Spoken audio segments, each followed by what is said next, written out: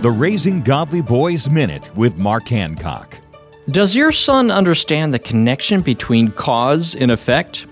Basically, this is the idea of sowing and reaping, or the idea that actions have consequences.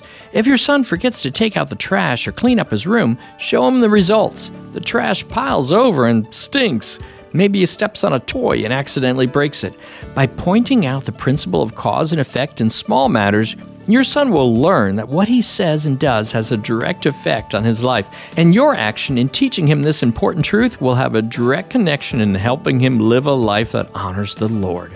Becoming a godly man doesn't happen by accident. It takes consistent training. Trail Life USA has a proven process that is helping boys grow spiritually. Learn more at raisinggodlyboys.com. Find free resources to help you at raisinggodlyboys.com.